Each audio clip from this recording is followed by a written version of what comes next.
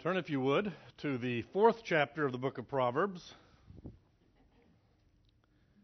It's been several weeks since we've been in Proverbs, so today's lesson is somewhat of a reintroduction to the book, because the first large section of chapter 4 once again deals with the subject of why we should pursue wisdom.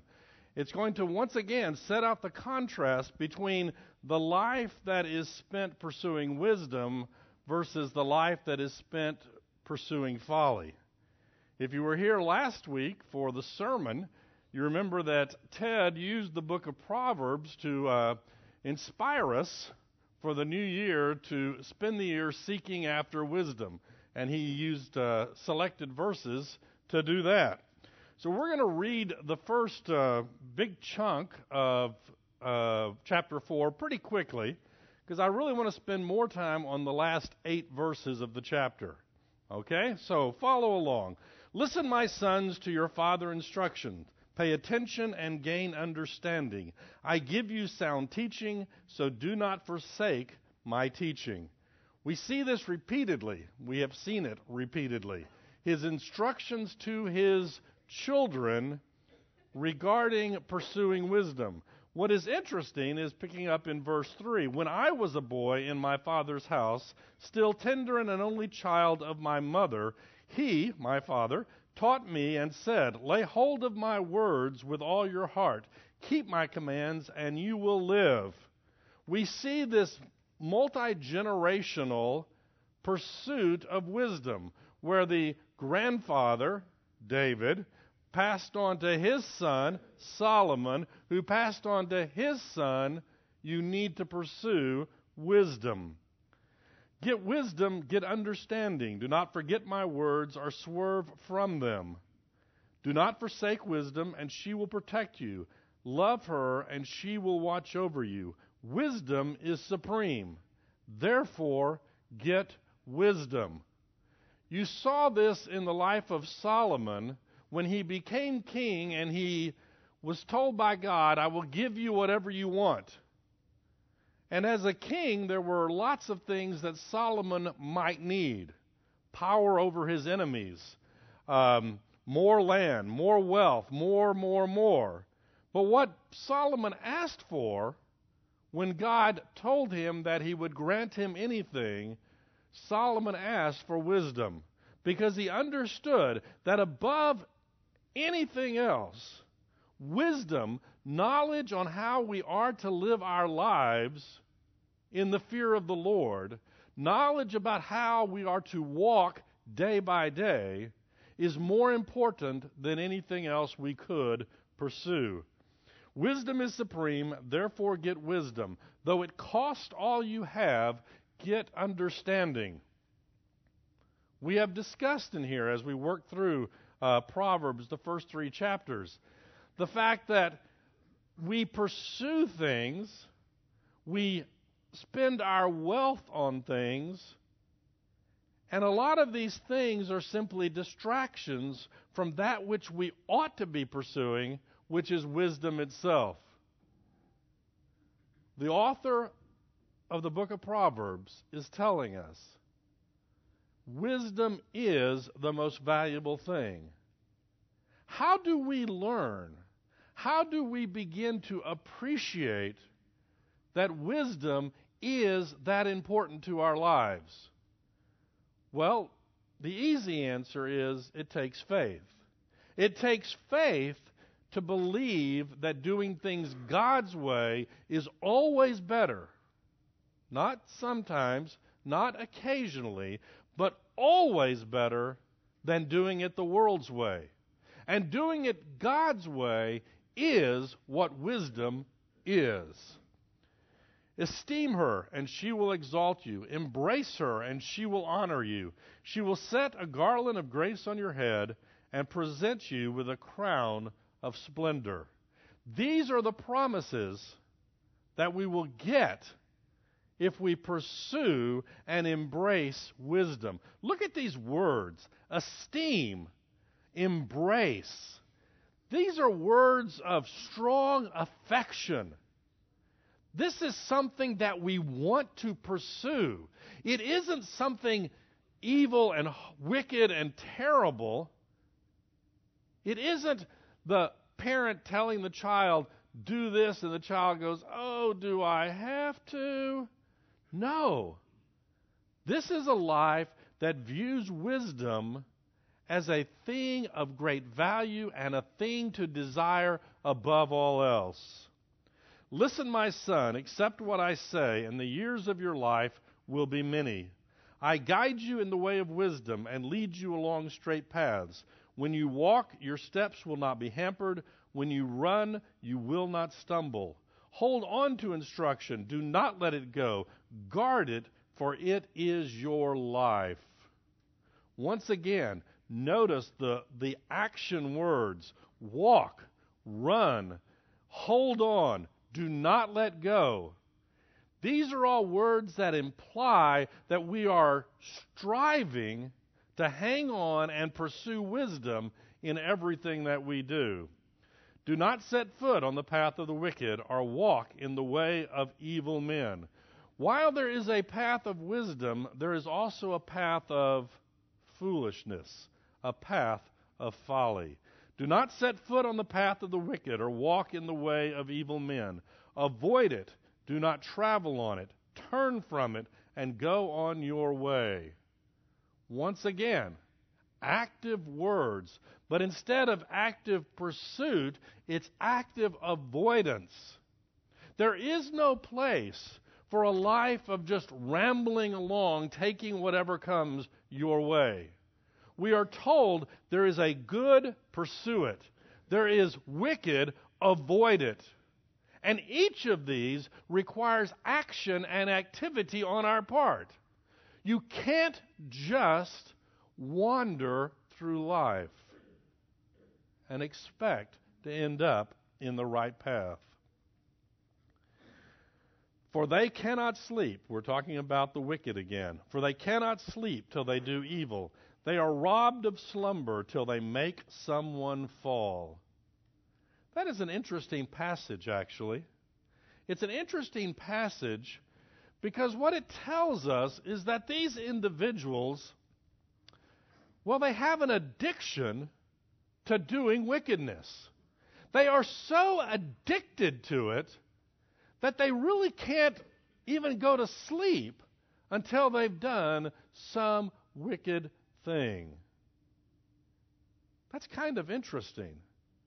You remember back in Romans chapter 1, where we talk about this downward spiral of sin, where we as created beings are told to worship the Creator, but we don't, and so God gives us over, and we pursue that which is wicked, and God gives us over, and we go down this downward spiral. Wickedness is addictive. Every sin produces a propensity for the next sin, which produces a desire for the next sin, which produces you get the picture. Yes? Sounds like we need a WA. We've got AA and NA. Wickedness, Wicked Anonymous? You work on that one, okay? I bring that up because, in Celebrate Recovery, our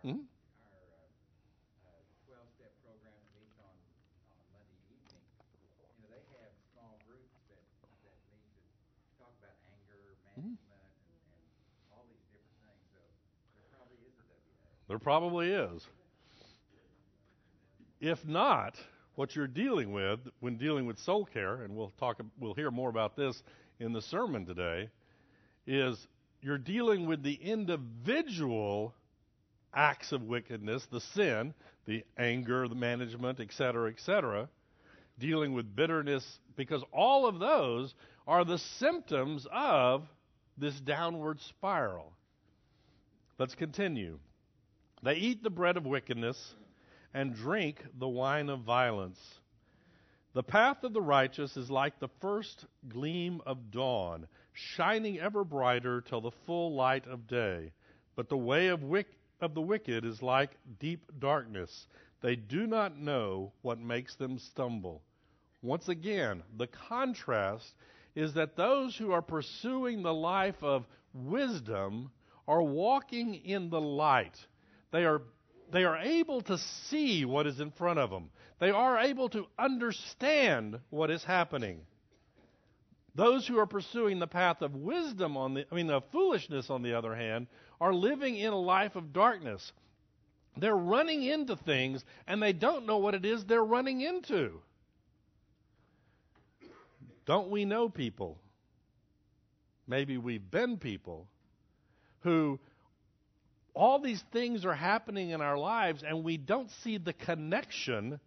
All these bad things are happening in our life and we don't see the connection that we're not pursuing what we ought to pursue, and so we're just stumbling along from one crisis to the next. And that's what the wicked are doing. They are stumbling in the dark. Now, at this point, we could have a nice long discussion about Christ being the light of the world.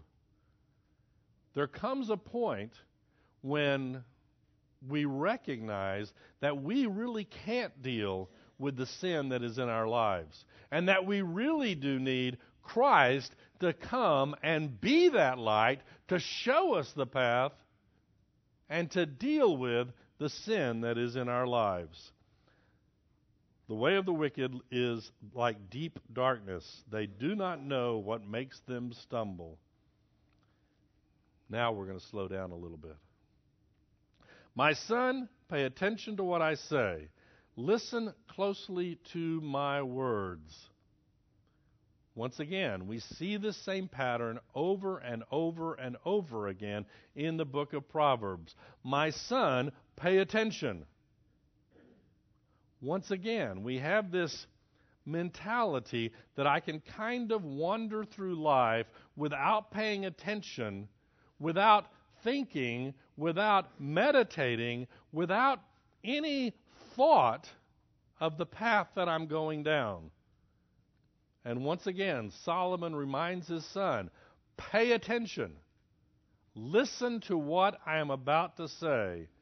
Do not let them, my words, out of your sight.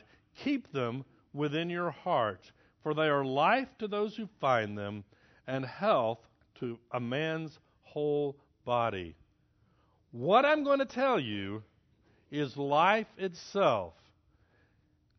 And he's going to use a series of body parts to teach us how we are to live our life. And here it comes. Above all else, guard your heart, for it is the wellspring of life. Now, once again, we have said in here numerous times, when the Bible talks about the heart, it is usually not talking about the organ inside your body that pumps blood. Occasionally it actually is, but usually it's not. For the Hebrew, the heart is the center of who you are. It is your mind, how we think. It is your will, how we choose. And it is your emotions, which is how you are responding to the world around you. So, Solomon, in his instructions to his son, begins by telling him to guard your heart. Here is your heart, and all of these things are going to be attacking it. All of these things are going to want to implant themselves in your heart, to impress into your heart their beliefs and ideas. And Solomon is telling him, above all else, don't let that happen. Why? Because when the bad gets in to influence the heart, it shows itself in our mind, our will, and our emotions. Now, we live in a society that sees actually no value in guarding our heart. I actually said 20 years ago that I believe our society is one big experiment to see how much garbage you can put into your life and still have a functioning society. Because our minds, our will, and our emotions are saturated with so many wrong ideas, wrong choices, and wrong emotions. Let's look at each of these in turn. The mind is the source of all of our thinking. We won't get into a long discussion about mind, body, problems, etc., etc.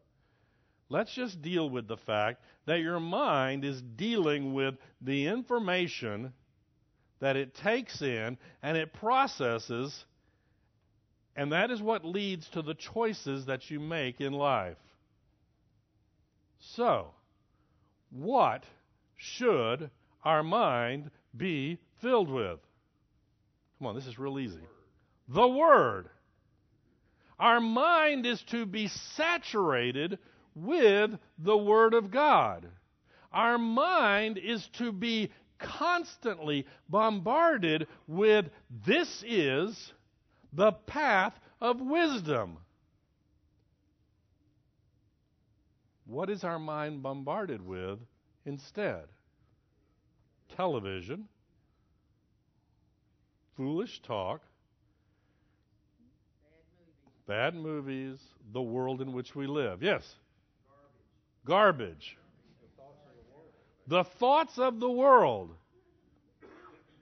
Now, if we had 4 hours for this lesson, we'd have a real interesting discussion at this point. Because you see, God does not call us to go, I believe, live in the desert, in the monastery, to keep ourselves clean from the impurities of this world. He really hasn't called us to do that. He has left us in the world for a reason. But He has left us in the world, but not of the world. And the only way we can be in the world and not of the world is if we are saturated in the Word of God. Jesus Christ Himself was accused on numerous occasions of being a friend of sinners. He hung around with prostitutes. He hung around with tax collectors. He hung around with bad people. You notice the connection between prostitutes and tax collectors? We won't go there. And the Pharisees of the time looked at Him and said, "You worthless human being. You're hanging around with all the wrong people." And He said, "I was not sent to save those that are already saved. I was sent to save the lost." He was in the world. But He also was spending huge amounts of time in conversation with His Father, God, and in His study and understanding of God's Word. He was able to quote it regularly. By being saturated in his mind with the Word of God, with the things of God, he was able to deal with the world as it was, not as he maybe would have liked it to have been. We are called to live in this world. We are. We live next door to pagans. We interact with pagans during the day. That's life. Okay? It just is. But in order to do that and to have an influence in the world, we need to guard what is coming into our minds. We need to say, I'm going to spend time studying this because this is good. This is true. This is holy. I'm going to avoid that. Now, I might add at this point that there are some people that are actually called, I believe, to deal with the false ideas, and that's good. Somebody needs to deal with that. But they have prepared themselves with their understanding of the Scripture. They have prepared themselves with their understanding of the ways of God. They have prepared themselves so they are in a position to deal with the false ideas of the world. Dealing with the false ideas of the world is not a job for children. And I'm not talking about biological children. I'm talking about spiritual children. So, we have the mind. We have the will. Choices. The choices we make influence the next choices we make. You all agree with that? They produce habits. If I choose the lazy path, next time it will be easier to choose the lazy path. If I choose the path of wisdom, next time it will be easier to choose the path of wisdom. We need to guard the choices we make. Once again, we cannot live our lives as if it doesn't matter. As if it doesn't matter what choices that we make. We guard our mind and we guard our will because it is the source of the choices that we make in our lives. And finally, there is the emotion. We need to guard our emotions. What in the world does that mean? We have this belief today that our emotions, well, they just are part of us. And if you don't like my emotion, well, pooey on you, there's something wrong with you. The reality is, emotions can be good and bad, just like any other aspect of our lives. There are proper emotions. When someone that we love dies, we experience grief, and that is proper, and that is okay. When Christ saw what was happening in his Father's house, the temple, he was really ticked off. And you know what? That's okay. That's the right response. Emotions are okay. But we need to watch our emotions such that our emotions are in line with the Word of God. What was all that stuff that I was reading about wisdom? You know, the first part of this chapter that I raced through. It's an emotional response, a love of wisdom. Did that come naturally? It is a trained response. It is training our emotions to respond in the right way at the right time. Not just letting our emotions run free, thinking, well, that's just who I am. Well, it may be just who you are. But who you are is a sinner in need of redemption.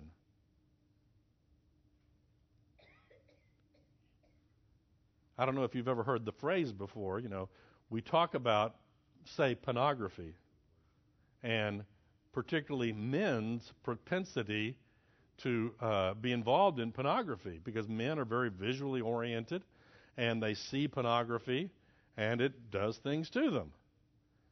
Well, people have referred to a lot of romance novels as female emotional pornography, because it is feeding on the emotions,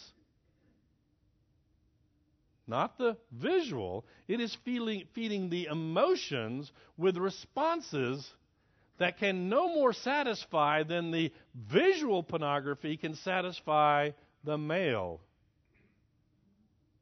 It's an interesting connection. Yes? Bill Gothard said one time, and it stuck in my mind.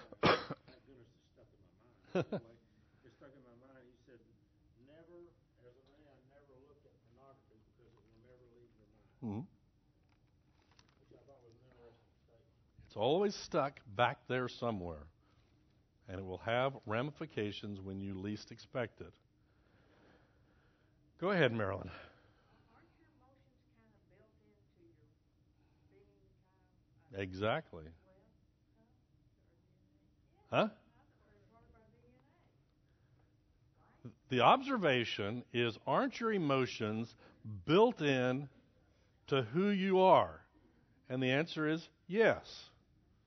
So is your sin nature. And your sin nature has to be dealt with. I personally have heard people say this, okay? They get mad, okay? And their response is, well, that's just the kind of person I am. As if somehow that excuses it. It doesn't excuse it. It may be who they are. It may be the response that they've made 500 times before, but it still needs to be dealt with. If we have an inordinate emotional response to the wrong things, our emotion needs to be trained. And if you go back 200 years ago, this would have been obvious to people. Today, it's not obvious at all. In fact, it is so bizarre. I mean, how many movies have you seen that have been built around the plot of I fell in love with them and I just couldn't help it? Well, you can't help it. If one of you is married, don't fall in love with them. End of story. I just couldn't. My emotion drove me, and I couldn't stop it. That is your sin nature. So, Marilyn, you're right. Our emotions are part of who we are. Okay? I am not ever proposing that we become this rational super being that doesn't deal with emotions. Emotions are real. Emotions are good. Jesus Christ was an emotional person because he was a human being. But he had emotions that were under the control of the Holy Spirit. Pardon? Bringing all those things into obedience. Yes, Don. Kind of like the power of a wild horse. You have to put the bit in the mouth for it to be put under control. The power of a wild horse, you have to put the bit in it to put it under control. I won't even go there. But do you see what I'm saying? We have elevated emotion to a point that we can't even discuss it because it just is. As I said, go look at movies and see how many of them are driven by an emotion and that's that and that we can't argue with that. It just is. No, it's not. It needs to be put under the Word of God just like everything else. Yes. All this kind of go back to doing away with absolute truth. It definitely does. His comment was, is this part of the idea of getting away from absolute truth? And it is. If there is no standard outside of myself, no standard of right and wrong outside of myself, then there is nothing to judge my emotions by. My emotions are, end of story. They are what they are, and there is nothing by which to judge them. Can you comment on Jesus' emotion at the temple? Well, I did a while ago. I know, but that has been some people I have talked with bring that up often. Well, his comment is, the question is Jesus' emotion at the temple. As I said just a moment ago, he got ticked off because these money changers had turned his father's house into a shopping mall, and he wasn't going to put up with it. what that tells us is that there is, and the Bible will support this, there is such a thing as righteous anger. Now, having said that, 99.99999% of the time that I get angry, righteousness has nothing to do with it. 99.9999999. It is possible to be righteously angry because the Word of God, the house of God, the way of God is being defamed, being put in the mud and the muck of the world in our society today. And you know what? That is supposed to make us angry.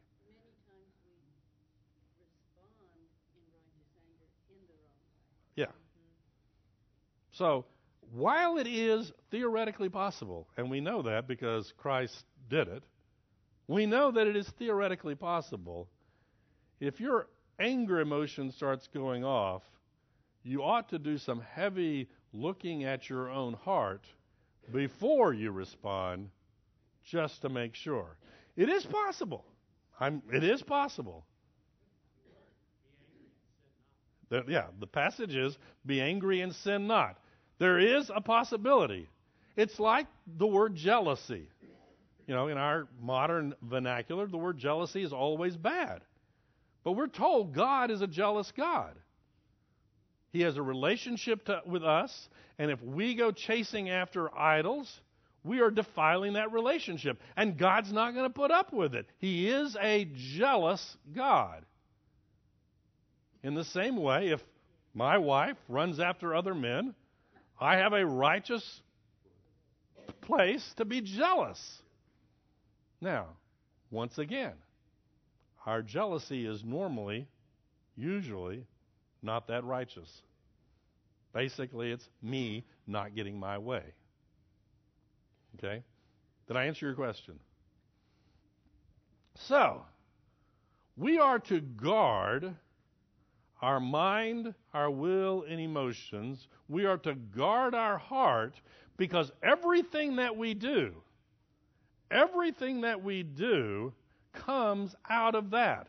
It is the wellspring of life. Everything else comes out of that. Let's keep reading. Put away perversity from your mouth. Keep corrupt talk from your lips. We talked about the heart, and now we've moved to the mouth. Basically, don't say bad stuff. Why not? Well, it influences the world around us. But there's also another reason. What we say, are you ready for this? What we say impacts what we do. It really does. When I verbalize something, I have committed myself to a course of action. And if I am using perversity out of my mouth, wicked words, evil words, unloving words, I have committed myself to a path of perversity. What I say influences what I do, which influences who I am. Careless words. There is no such thing as a careless word, or there shouldn't be. There are careless words because we don't think about. It's back to the comment earlier. We just kind of wander through life. And our words just kind of come out.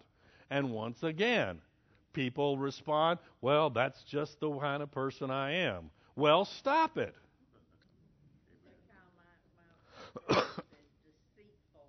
Deceitful words. Deceitful mouths. Yes, ma'am.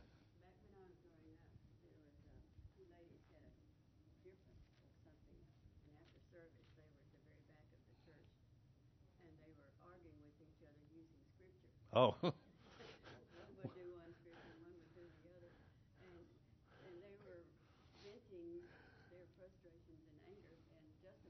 by using the Word of God. No doubt about it. We do it all the time. We are to watch our words because our words have an impact. Put away perversity from your mouth. Keep corrupt talk from your lips. Let your eyes look straight ahead. Fix your gaze directly before you. Yesterday, some of my kids were watching the movie Secretariat. I don't know if you've seen it. Great ending to it. Well filmed, nice music. And my youngest asked one of my older daughters, why do the horses have these blinders on? Why do they have that? And my daughter responded, because I do have a daughter who is actually a horse expert, that's so they don't get distracted by the things around them.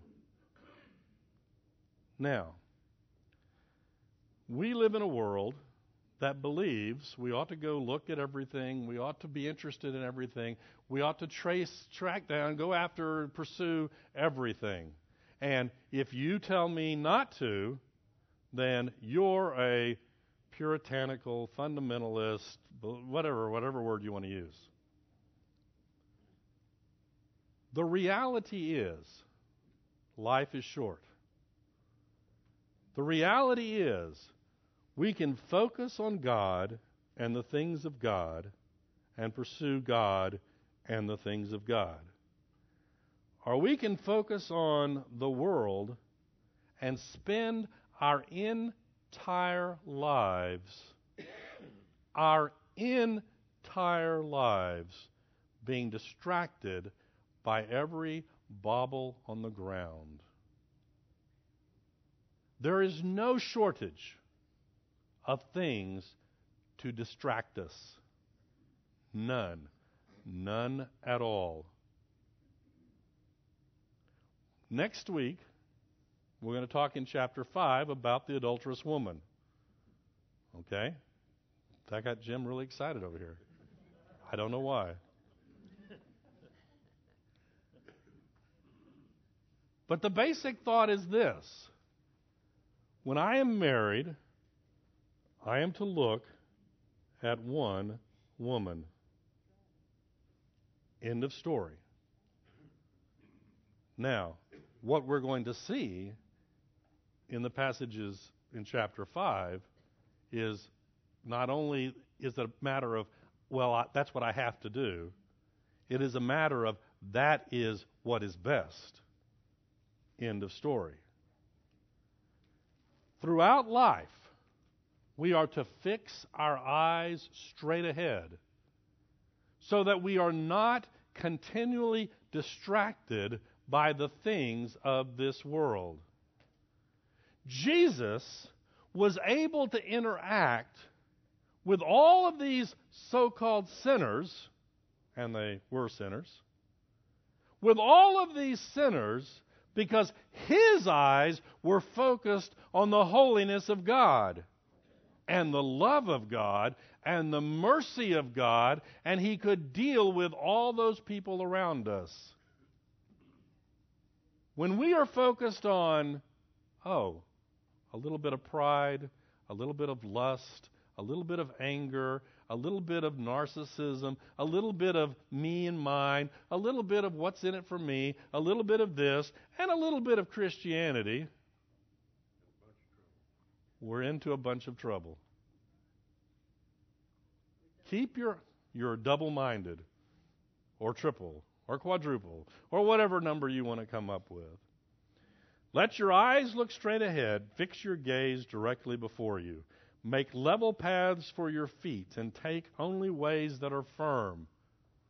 Take only ways that are firm. Don't see how close to the edge of sin you can get and not fall off the cliff. Don't see how close you can get to the bog of sin. Nice Pilgrim's Progress metaphor. Don't see how close you can get to the bog without getting stuck. Because one day you're liable to get stuck. It is interesting, this whole idea, though. Let me just end with this. Make level paths for your feet and take only ways that are firm. There are some of us who would take this to mean, okay, if I don't know all the answers, if I don't know where God is sending me, I'm not going to go. But that really has nothing to do with this. Abraham was told to go, not knowing where he was going, and he went, and it was credited to him as righteousness, as faith. The reason he could do that is not that he had all the answers about the path in front of him. He knew God. The firm path is God. And once you have that relationship with God, God may send you to Timbuktu, literally. And you know what? That's okay. Because the firm path is not the road between here and Timbuktu. The firm path is your relationship with God. That's the difference. God may send you in places that you don't have a clue why you're there. We finished 2 Corinthians, and we dealt with the life of Paul. I mean, I wanted to go here, but God wanted me to go there. I don't know why. I got beat up again. I got stoned again. I got shipwrecked again. Does that sound like a nice, firm life? It was. Because the life was based on Christ. And that's what made all the difference. The firm path does not mean I know all the answers. It means that I know the person who knows all the answers. And that's all the difference in the world. Make level paths for your feet and take only ways that are firm. Do not swerve to the right or to the left. Keep your foot from evil. Yes? Go ahead. I just got a call from Becky's wife that had to go out because answer prayer. She improved overnight. Her creatinine went from 2.5 to 1.9. Next thing, going home for a few days will help her emotionally, Mm-hmm. spiritually, to get out of that environment where she's at. Very good. So they're going home. But I just happened to ask her, how you doing? And she said, what do you mean? I said, how you doing financially? She said, well, rent was due on the first, and I've been in and out of the hospital and able to pay my rent. Mm-hmm. She's a self-employed hairstylist for the last 20 years. She had no income for the last month, hardly at all. And she said, and I told her I would send her a check as much as Rob and I could send her. But I wanted, and she said, well, God will provide. He has done it for 20 years. Since we found him with this cancer, this kidney situation. But our small group that I belong to, we sent her a love gift before, and she said that was such an answer for prayer that paid last month's rent. But anyway, and I know her. Mm-hmm. I don't know her personally. I've known him for 30 years, and he is not a Christian. In fact, her stove at her house was out for almost a year because she was afraid to tell him because she was afraid he'd raise the rent. Oh. Anyway, I just let you know. Well, thank you. If anybody feeling led to help, call Jim Boyd. Okay. Don't call me. I'm not trying to. So listen, if you feel led to help, if you're blessed financially, you want to bless someone else because I want to send her a check what we can send. Thank you. Let's close in prayer. Dear Heavenly Father, thank you that you have shown us the path of wisdom, the path of life. And Lord, thank you for this prayer that we prayed 30 minutes ago that was already answered. I pray, Lord, you continue to help and work in this situation. In Jesus' name we pray. Amen.